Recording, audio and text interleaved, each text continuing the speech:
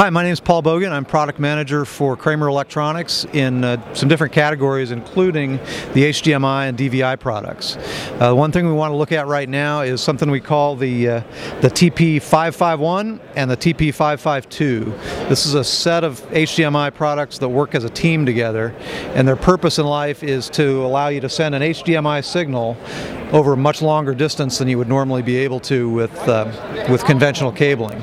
So what we're doing here is the TP551 is the transmitter, which means it'll take the HDMI signal in from a DVD player, a Blu-ray machine, a server, whatever you've got, and it converts that signal so that it outputs on a dual Cat5. So you have actually two identical Cat5 cables running side by side. One of them carries the video and the clock information. The other carries power and what they call the EDID, which is kind of the handshake that has to happen with HDMI. So what's all we're doing here is taking the HDMI in, outputting on a dual Cat5, goes through this spool here, comes out on the other side. I want to go over this way. On the TP552, we've got the same two Cat5s come into this box, and it reconverts it back to conventional HDMI and then goes directly to the display.